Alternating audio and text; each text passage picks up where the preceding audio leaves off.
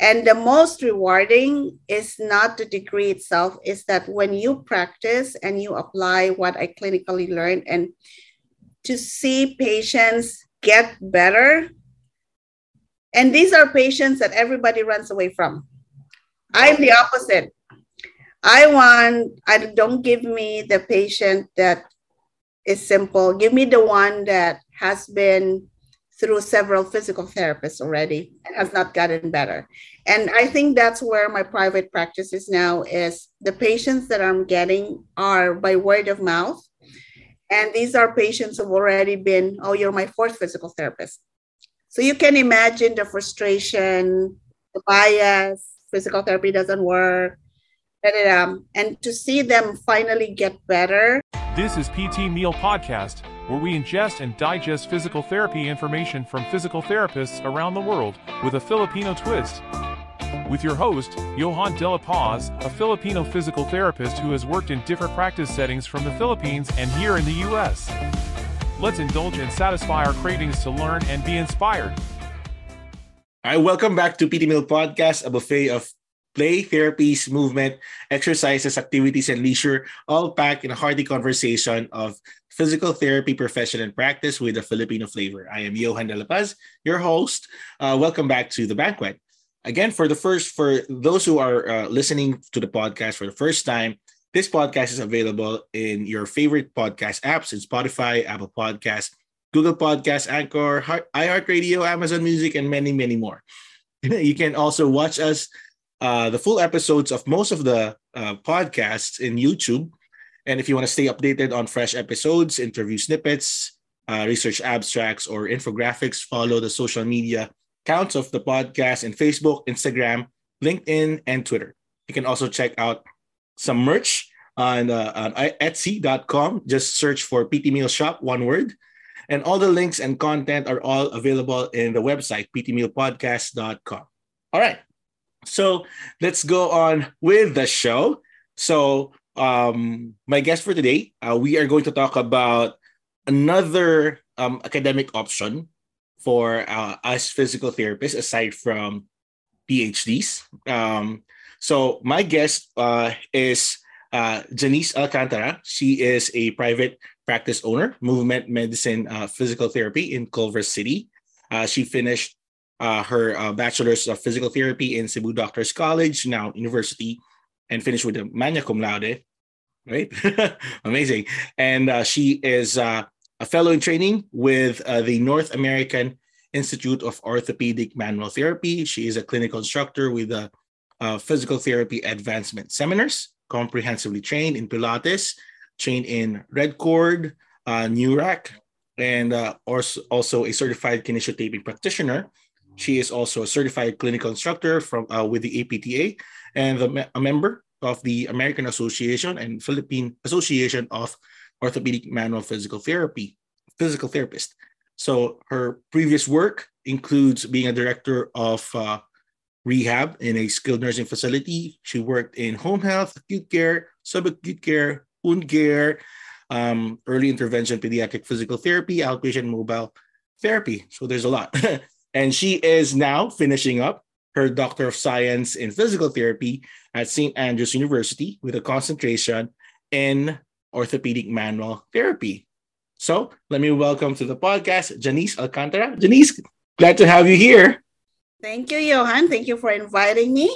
Yes. Yeah. So thank you for sharing your time after work. So I know you're tired, but at least we're going to hear about your experience, as I've mentioned, with another academic option, a terminal degree, aside from PhD. When I was starting here in the US, I was like, if someone wants to continue their studies, sometimes they look at like masters or, terminal degrees like PhDs, right? But there's another option, DSC, which I just found out here. So hopefully other physical therapists would learn more about that, and probably that can be an option for them. But before we dive into that, could you give us a short introduction?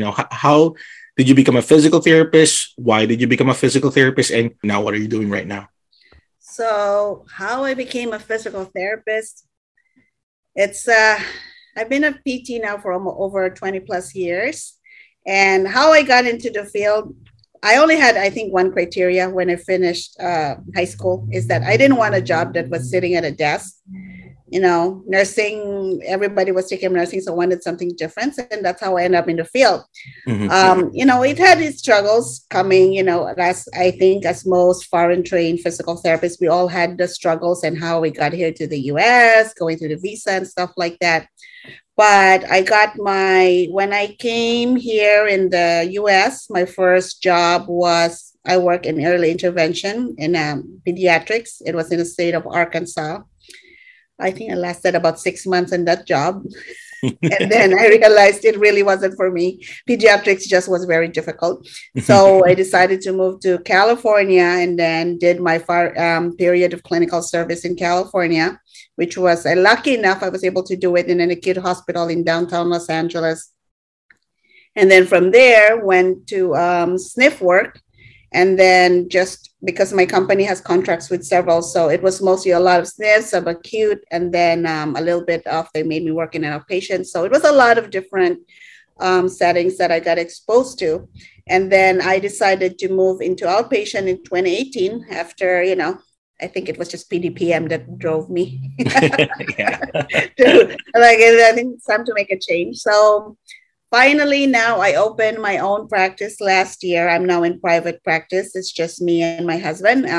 We do, one-on-one, not a very big clinic, but right here in West Los Angeles. So, it's we're just starting, but it's gaining a lot of ground and, starting to get busy. But yeah, it went from working for a company to now being a private practice owner. It has its challenges, but I still, I think people find that I really still like my work a lot. And I really I'm still very passionate about the field. And I do love, finally, I have a say on what I can do. So it's more of being your own boss and being in more of control than other, I think it was time. It's not really that I hated working for somebody. It was very convenient at the time, raising a family, being having the 9 to 5, and once you clock out, you're done. You don't have to think about it. When you're a private practice owner, there are things that you still bring home with you, so you never really turn that off in your head. So it does have its positive, its pros when you are an employee and you work for a company. And then also the flexibility of work when you have kids, you have no nannies and you're raising a family. So the flexibility in the schedule really helps a lot. So, it was very useful at the time. A lot of people have asked, do you think you should have opened a long time ago? And I said, no, there's no way I would be able to do what I'm doing right now, even 15 years ago, because I still had the babies, and then it was just a much different time. I'm glad I started it here after I've finished my after I passed my exams for the SEMPT exam with NIOMP and my spinal manipulative SMT exam with Aspire OMT, and then now I'm finally done with most of my credits with the DSC. I feel like that is I can apply finally everything that I have learned, and everything comes together. So it is the right time. I don't think it was ever should I have started sooner? No regrets. Proper timing, really. Yeah. All right. So let's dive into the topic. So Doctor of Science in Physical Therapy. Could you tell us more about it, and how is it different from the traditional PhDs? Yes. So PhDs, I think it's much more research. I mean, there's a heavy research focus, but there's not a lot of clinical application because it's really more academic and more geared towards that, right? But I think what people find confusing is that, okay, what's the difference between a DPT and DSC, right? So the DPT is an entry-level doctorate physical therapy. So it allows you to become an entry-level doctorate of physical therapy with entry-level clinical skills. Now, if you're talking about DSC, I think to make it in layman's terms, it's more of a combination of your DPT, but also your PhD, but then at the same time, you add a clinical application component to it. Mhm. So it's a combination of both. And I think the beauty of that is because if you are a physical therapist who aspires to be in the academe, this is a terminal academic degree. So it does allow you more opportunities in academia later on in your later years, but it's just a heavier, I would say a heavier caseload because there are more units. There's also a research focus as well. But then what I chose one that have a clinical focus in orthopedic manual therapy. I just thought that it was, to me, it serves what I really wanted to learn that would help me become a better and a master clinician should I open my own practice. Mm-hmm. So is that the main reason why you chose DSE, is so that you can apply that in your own practice? I could apply it in my own practice. And at the same time, I think initially, because I think it just happened to meet my needs as to where I am in my career right now. Mm-hmm. I have been a PT now for 20 plus years. And then, going to, of course, we're all encouraged to get a transitional DPT. Mm-hmm. But when I look at the curriculum, I didn't see anything that was more clinical applications for me. I mean, there is clinical applications, but I didn't think I could learn any new clinical skills because I have been practicing for so long in so many different settings. I wanted something that would really challenge me, get me out of my comfort zone. And it really did. I'm talking about like really crying at times. And then, and at the same time, I needed something that was, if I was going to spend this much effort, which I know what people are going through when they go through the transitional DPT, like, aren't you glad you're done? Right? Yeah. So I needed something like, okay, if I was going to do, it has to be something that would, maybe in my later years, if I decide I wanted to be changed to academia and my physical body is no longer able to treat, Mm-hmm. I would have that option of teaching just Mm-hmm. full time. So it was sort of like, it just hit all my needs right at this point of my, Mm-hmm. at my stage in life. Yes. Right. So it challenged you. It gave you Yes. an opportunity to apply that on your Yeah. clinical practice, and also served you a purpose of, in the future, in case you don't want to have Yes. patients anymore, Yes. you'll be able to transition to academia. Yes. And I think to answer that question also is that, you hear this from Filipino physical therapists. There's always this question, should I spend my money on a DPT, or I really want to learn more clinical skills? Mm-hmm. Would I rather spend my money in continuing education and gain more clinical so I become a better clinician? Mm-hmm. But do I really need a doctorate, will it to upgrade my profession, my credentials? Mm-hmm. Think about combining both. Mm-hmm. That's what I think, just that to explain it in a much simpler term. So Mm-hmm. you're combining that dilemma that they always have. Oh, should I go the DPT way, or why don't I just go for a fellowship in orthopedics? So this one, the program that I'm in, I went through orthopedic manual therapy training, and all that training gives me academic credits towards Mm-hmm. my doctorate of science degree. Oh, Yeah. So I did it. It's like hitting two birds in one stone. Mm-hmm. So how I found out about the degree was, I think I took a class with IPA, the Institute of Physical Art, right? And then they have a very good program about CFMT. Mm-hmm. But while I was taking the classes, a lot of really good manual techniques, a lot of PNF, everything, it was very, very eye-opening. I learned a lot. But that's how I found out, like, okay, my question was, if I do this intervention, what is my clinical reasoning? Why would I choose this versus this and this? How do I learn that? Mm-hmm. Of clinical reasoning, right? To discern that this intervention is better. No, this movement is better. No, you're going to do better with just this and this and that, right? Mm-hmm. And that was, I think, the missing aspect. And that led me to the NIAMP website. And I look at the NIAMP website, oh, if I do their program, I actually can get academic credits towards a doctorate of science. Mm-hmm. So, and that led me to Andrews University. So I just randomly did an application, and for some reason, Dr. Kuhlman said, okay, you need to start this year. Okay. So I didn't know, like, okay, what is this academic plan? And then I didn't even think about it. Oh, this is your academic plan. Oh, okay. And then I look at the academic plan. It's 3 years and it's 65 units. That's a lot. Uh-huh. I've never gone to an American university, so I don't really understand what 65 units would mean for my time. Mm-hmm. I didn't really budget until I was in school, and I realized, okay, 12 units working full time and two kids and doing the OMPT classes, and I have an exam. This is a lot. So yeah, it was kind of like learn as you go, but if once you're in there, sige, bahala na. Uh-huh.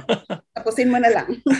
So was your program only 3 years, or does it? No, that's my academic plan. Okay. But I decided to, because I was working full time, to just do it like 6 or 7 units per semester. There's no way I think my time would have allowed me to do 12, 15 minutes at a time, not to mention the classes and the testing. So that I think was the biggest. And it's a lot of reading. It's to do both a research focused program at the same time learning new clinical skills. It's Right. like, and then working full time. So it can be very demanding, but at the same time very rewarding. So it can that program can be done full time and also part time if you're Yes, working. yeah, Okay. they give you it really is, it's a program that was made for working clinicians already. So I think a lot of people I've met in the program are either in the later parts of their career already, and they're doing it because they want to now transition to academia or research because they've already been more established clinical wise in their career, or they're more of they're just starting and they want to gain more out of it as well.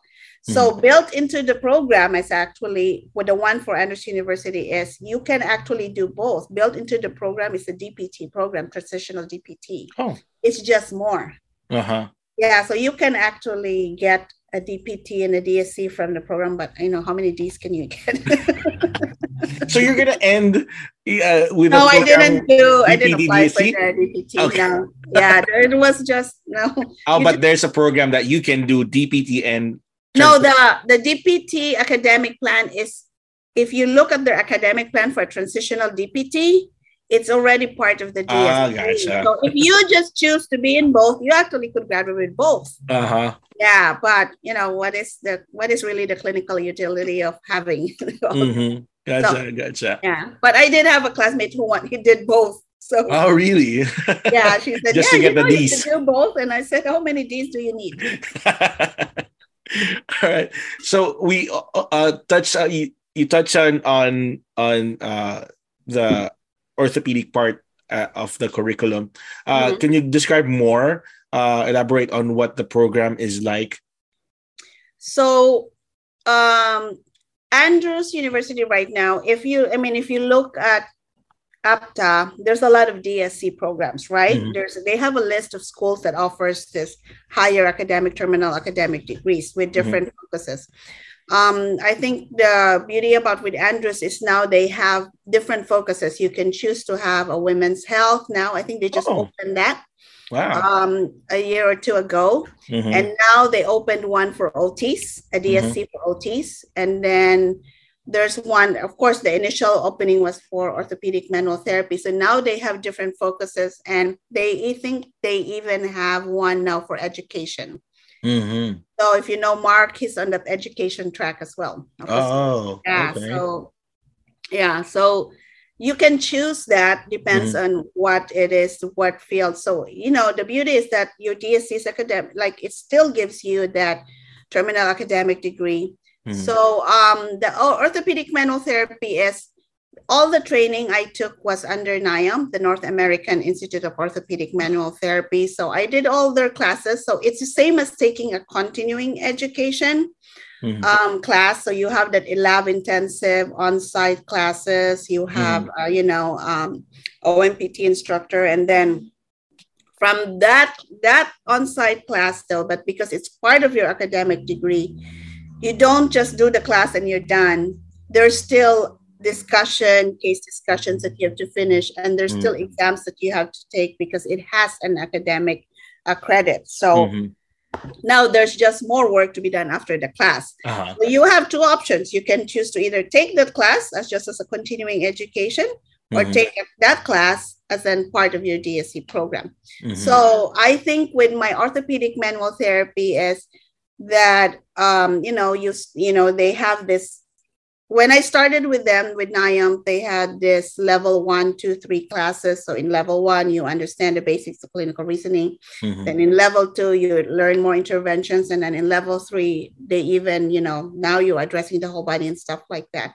So, but since NIAMP separated from Andrews, now I'm kind of stuck. Like I'm now part of NIAMP with my fellowship in training, but something to do with how Earl Peckman separated and formed his own Aspire OMT. So some of my exams is with Andrew, some is with NIAMP. Let's just say I'm just all over the place. So, but the mentors, I think the strength of that program is the mentorship. Really, you met so many great instructors, very, very good instructors, and learned so much. So, yeah.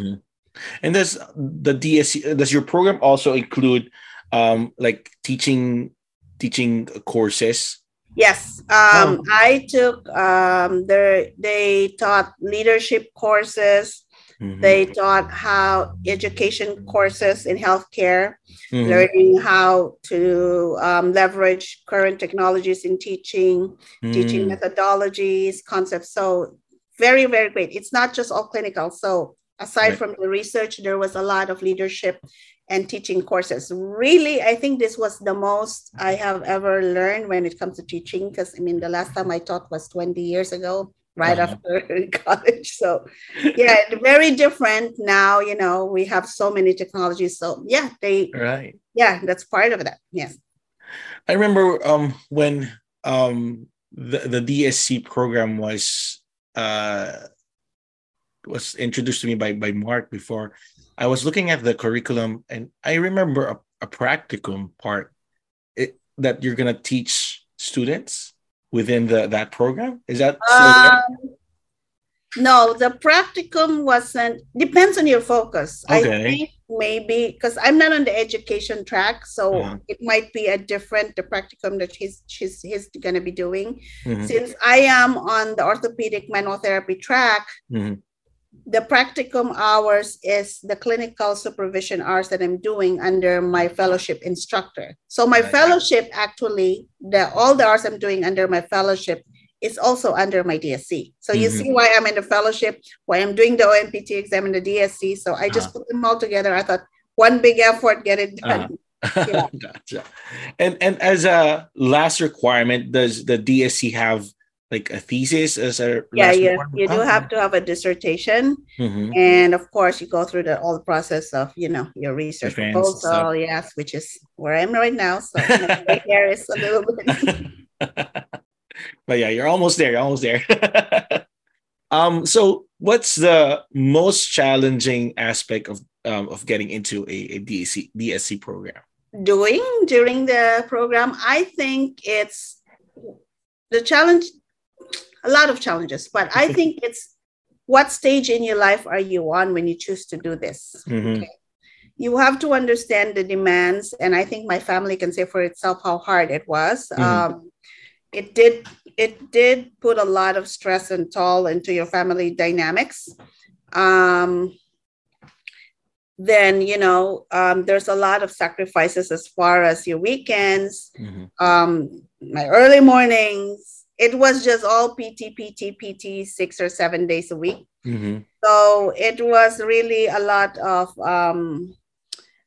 just trying to balance, because there really isn't a balance. I think I just chose to say, if this is what I chose to work and study at the same time, so this is what's going to be the bulk of that time. There's a lot of things you have to give up. Going out, saying no to a lot of invitations.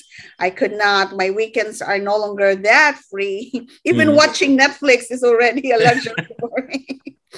So yeah. So it's actually the demand that it takes in you. So when you have a family and you have younger kids, or if you have a newborn, I think it's very demanding, and you have to be able to comprehend and understand that it will take a lot of those time hours. So, choosing to do that at what stage in your life, make sure that at least you have that, you have to have that support. There's no way it can be done without the actual support of your colleagues and your friends, and especially your family.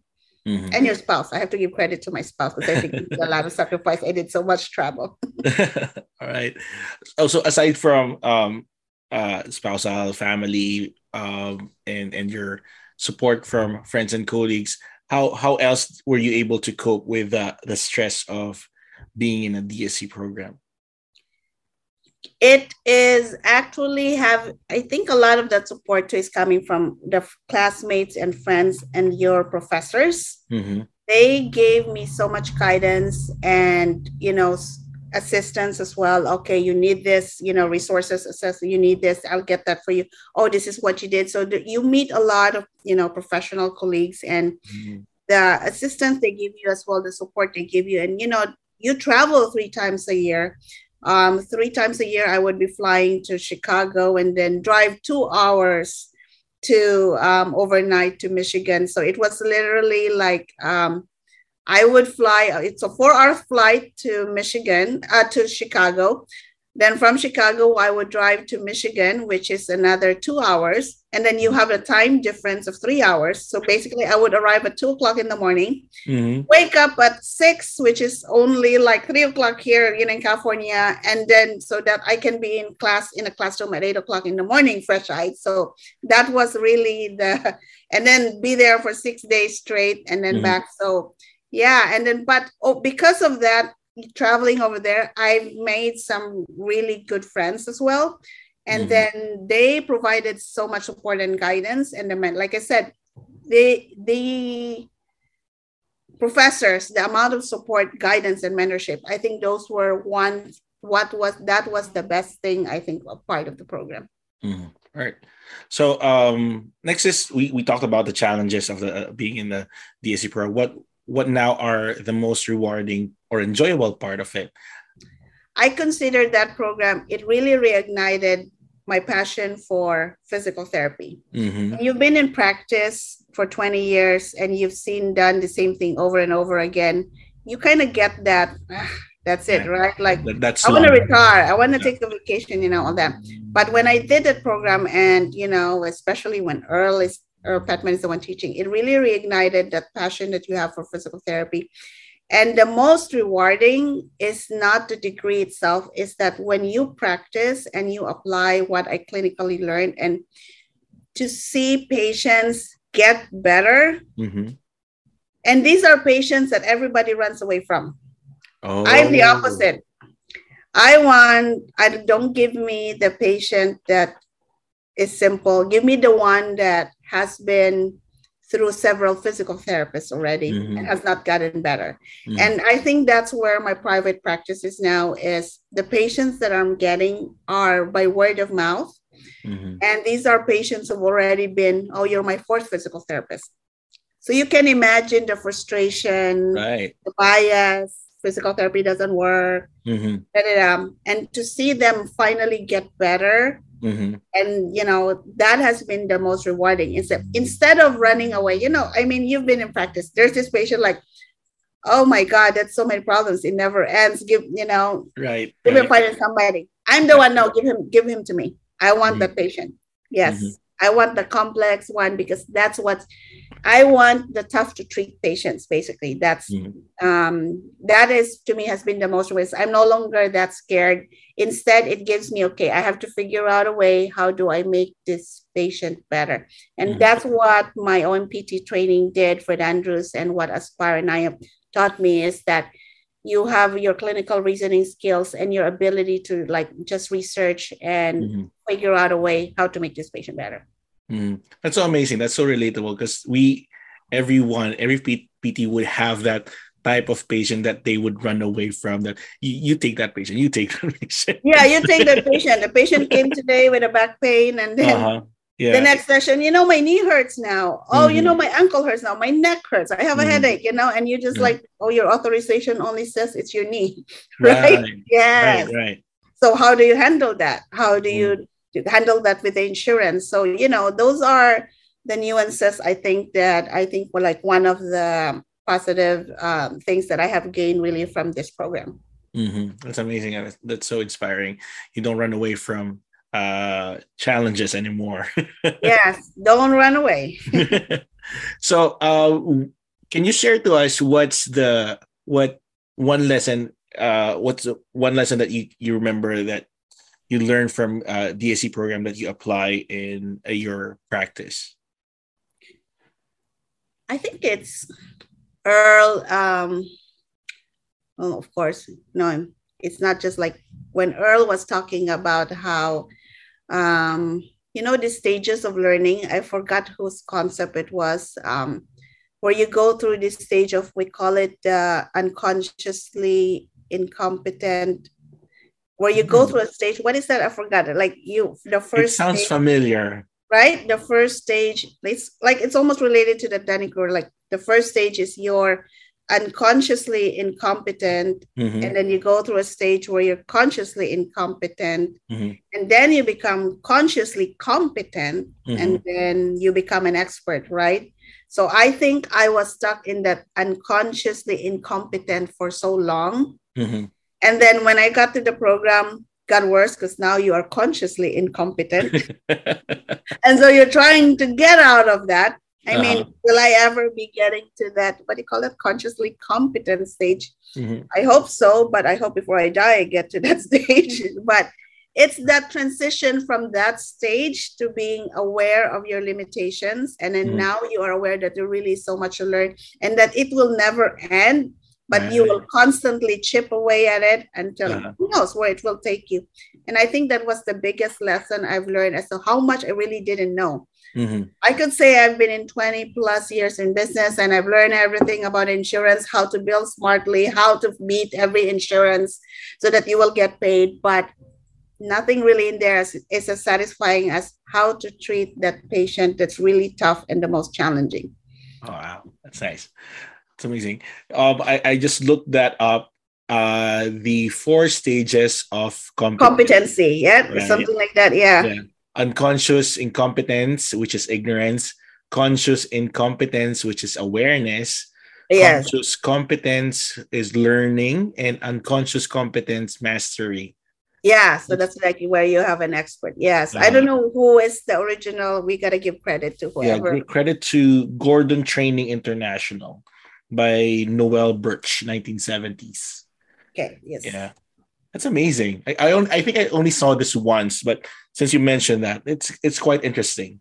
Yeah. So, and I think, and it dawned on me because when Earl teaches a class, he always starts with that concept, and I was like, history. And he said, the fact that you're here in this class, is already that you're making an effort to get out of that stage, the ignorance stage to the awareness stage, right?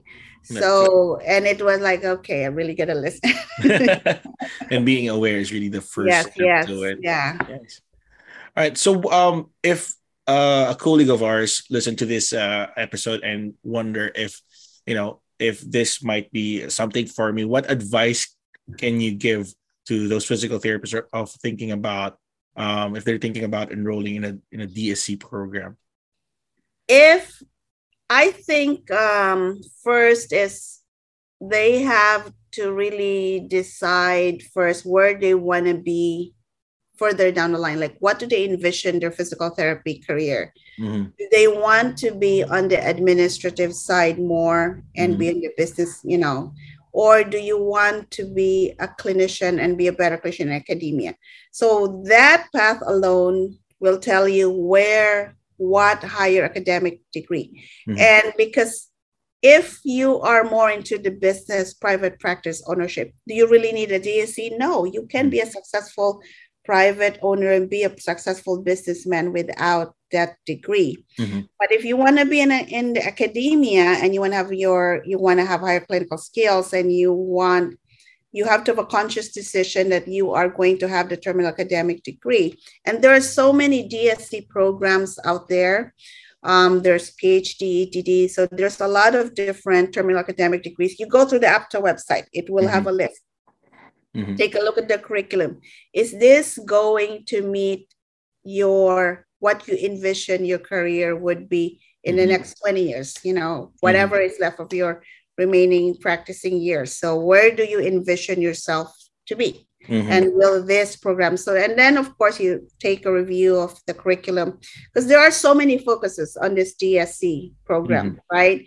So it will, I think, for some it might not be appropriate, for some it will be, but it really all depends on what you aim for, right? And what is what's your goal for the next 20, 30, 40 years.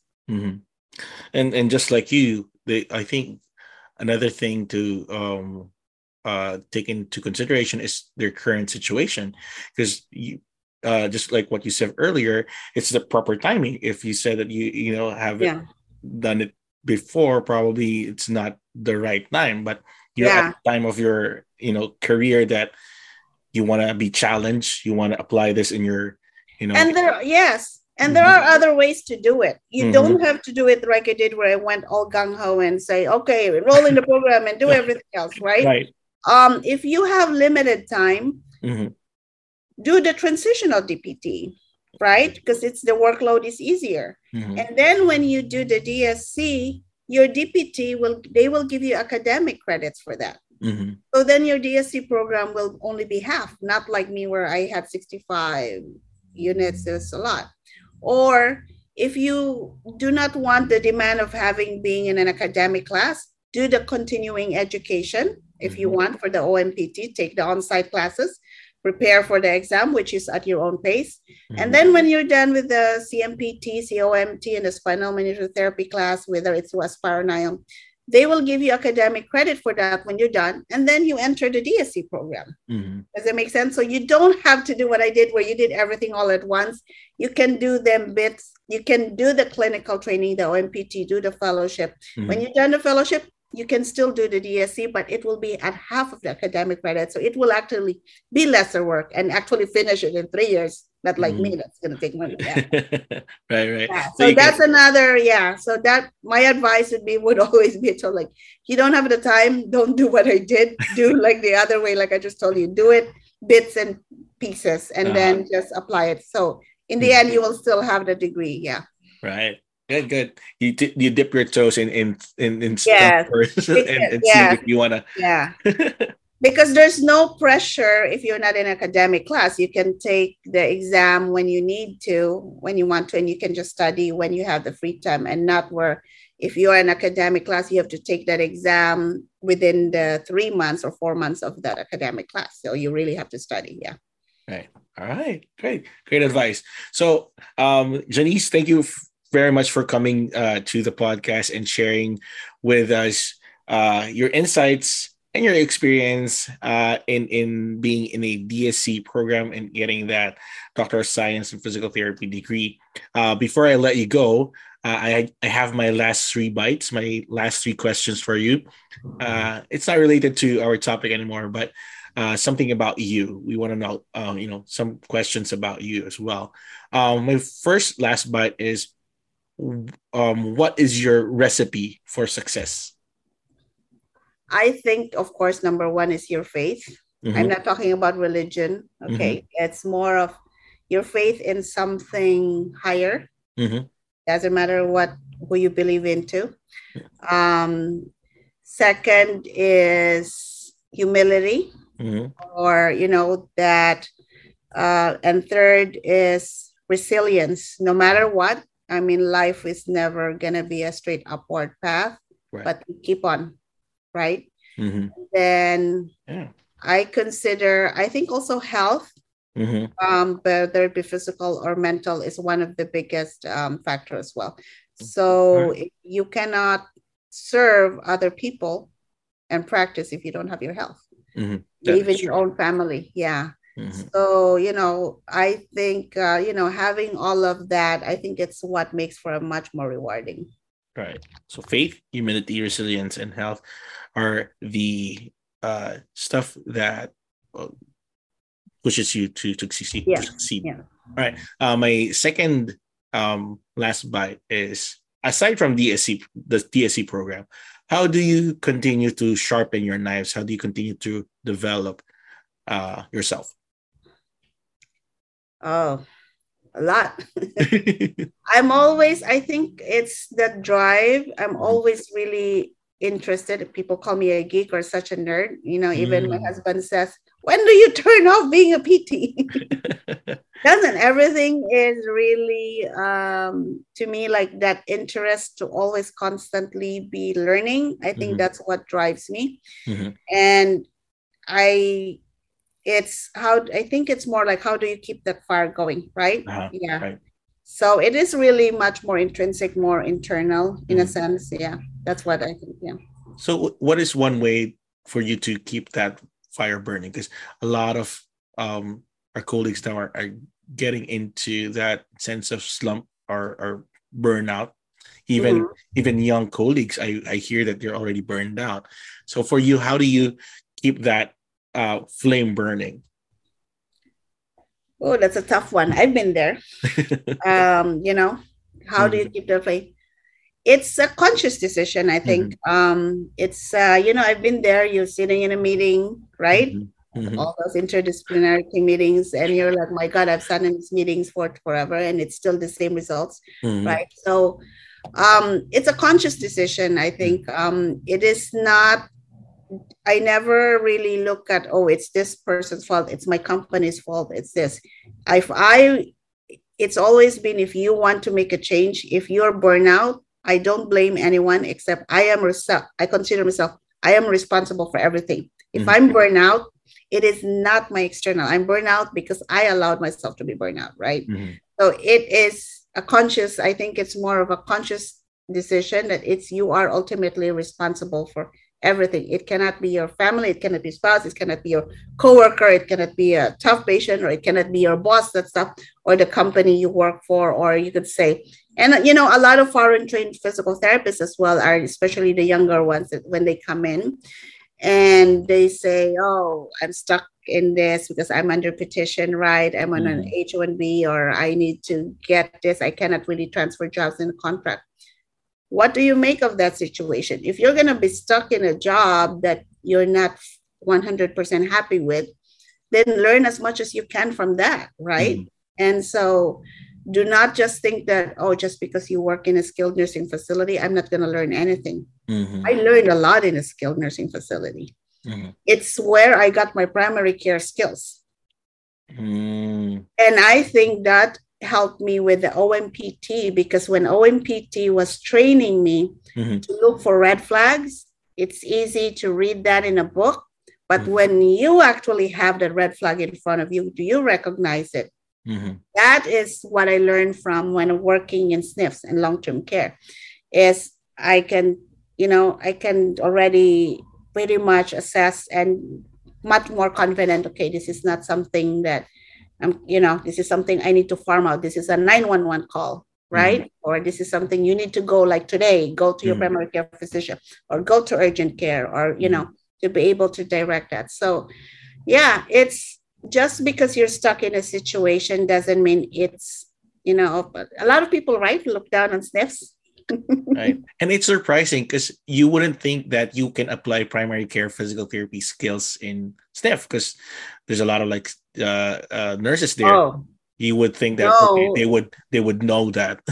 I don't have to. I think it's one. I'm going to really encourage, and because I read social media groups, right? And there's a lot of disparaging comments when it comes, don't work for long-term care because of productivity guidelines. Don't work for long-term care because you're not going to get, it's all that. Do you know how much you can learn from these patients? Massively. How are you ever going to have the chance? When are you ever really going to have the chance to work with a patient with multiple medical conditions, interacting with each other, how this affects, have a chance to look at their current medications, how they interact, have access to their labs, be able to work with a ventilator-dependent patients, look at their, all that. This patient is stage 4. What can you do? It's not just pressure relief when you come to wound care. There's a lot of things that you can do. PT. So all of those things I learned are really valuable today. Like as a private practice physician, because like I said, I have the tough to treat kind of patients, right? Mm-hmm. So yeah, it's your outlook. That basically what I'm saying is that if you think you are stuck in that situation, then you are going to be stuck. Mm-hmm. But if you feel like, if you take a look at your situation, I'm in this situation, but it may look like to others like I'm stuck, then I'm going to learn everything I can out of this situation. So that when that door opens, you're ready to fly with as much knowledge as you can carry from whatever situation you're on. I love that. Taking responsibility and making the best out of your current situation. I like that. My last bite is, what are the 3 ingredients that you always carry with you each and every day of your life that you think are essential? In short, what are the 3 ingredients that make up Janice? Oh, you got that stuff. It can be a motto, a statement, a verse, my God, I don't even know one characteristic. What makes I think just positivity, in a sense. No matter how hard the day is, and no matter what challenges I have for the day, I've always ended the day with a positive statement. Okay, tomorrow I'm going to get this, and I'm going to get that, and this will happen. And it always does. Yeah. So I have learned to take away negative connotations, I think, from my day-to-day affirmations that I have in my head, instead of, oh, tomorrow is going to be a very heavy day. I have, this many patients, and tomorrow I have all of this at home needs to do. So it's always a positive. Okay, tomorrow this is what's going to happen. What's going to, never a negative. So I think it's just the positivity. I think it's always what I carry. All right. That's it. Okay. All right. Again, thank you for sharing your time with us after work. Sharing us with your insights and what we can learn from it. I love that we talk about in those last bites. It's very relatable, and for colleagues that are experiencing that is something that they can think about. We've been there. Yeah, we've been there. We've been there.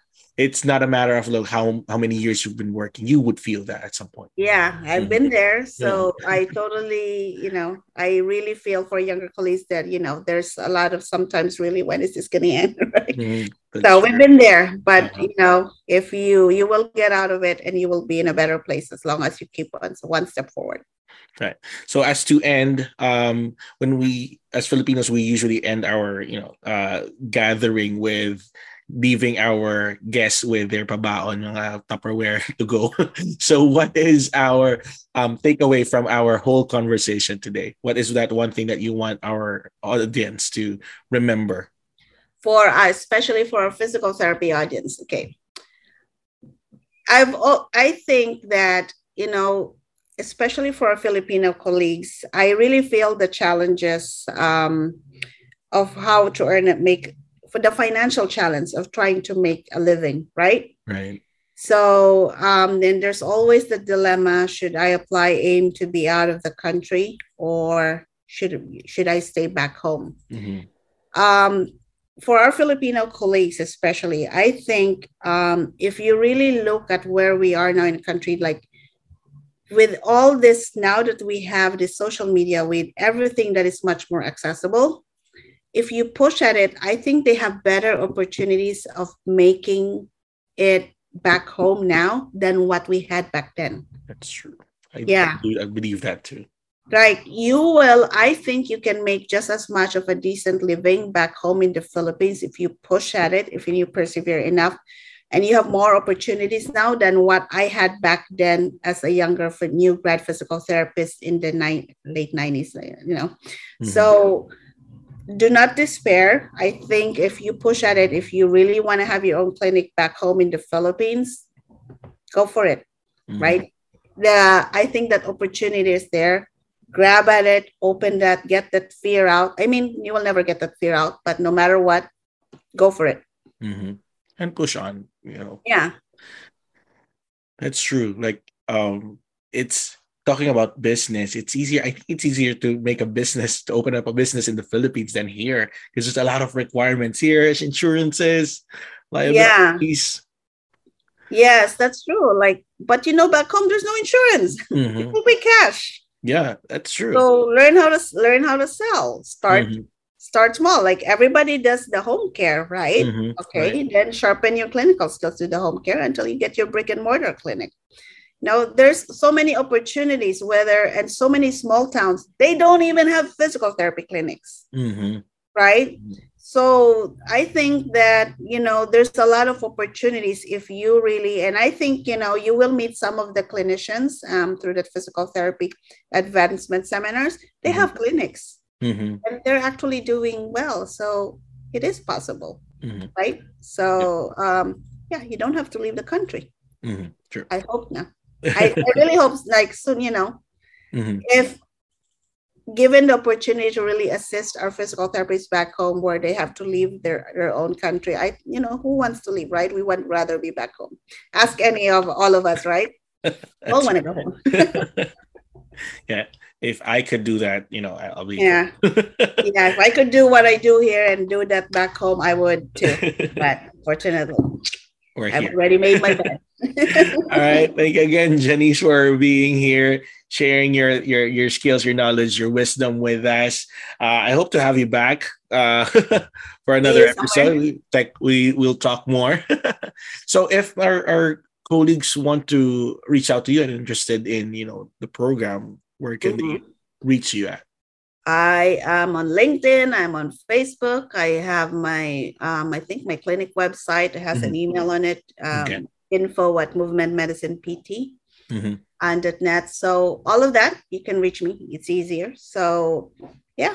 All right. We'll put that in the show notes. Again, thank you very much, Janice. Thank you, everyone, for watching or listening to the podcast. Catch us next week for another interesting. Thank you for listening to PT Meal Podcast. If you like the show and want to support it, please follow the podcast social media accounts in Facebook, Instagram, Twitter, and LinkedIn. Share the episodes you're listening to or episodes you love to listen to so that the message can reach more people. Also, if you have anything to share with everyone about the profession or your practice, do contact me and we can work something out. If you have any suggestions, feedbacks, questions about the show or the guests of the show, you can reach me through all the podcast's social media accounts or through the website www.ptmealpodcast.com or through email at ptmealpodcast@gmail.com. All right? Looking forward to hearing from you. Thanks. Just a reminder, folks, the podcast is intended for educational and informational purposes only. The show strives to keep all information true and correct, but humans sometimes make mistakes. Factual errors may be present, so we encourage the listeners to do their own research on the featured topics as well. Now, let's go back to the show.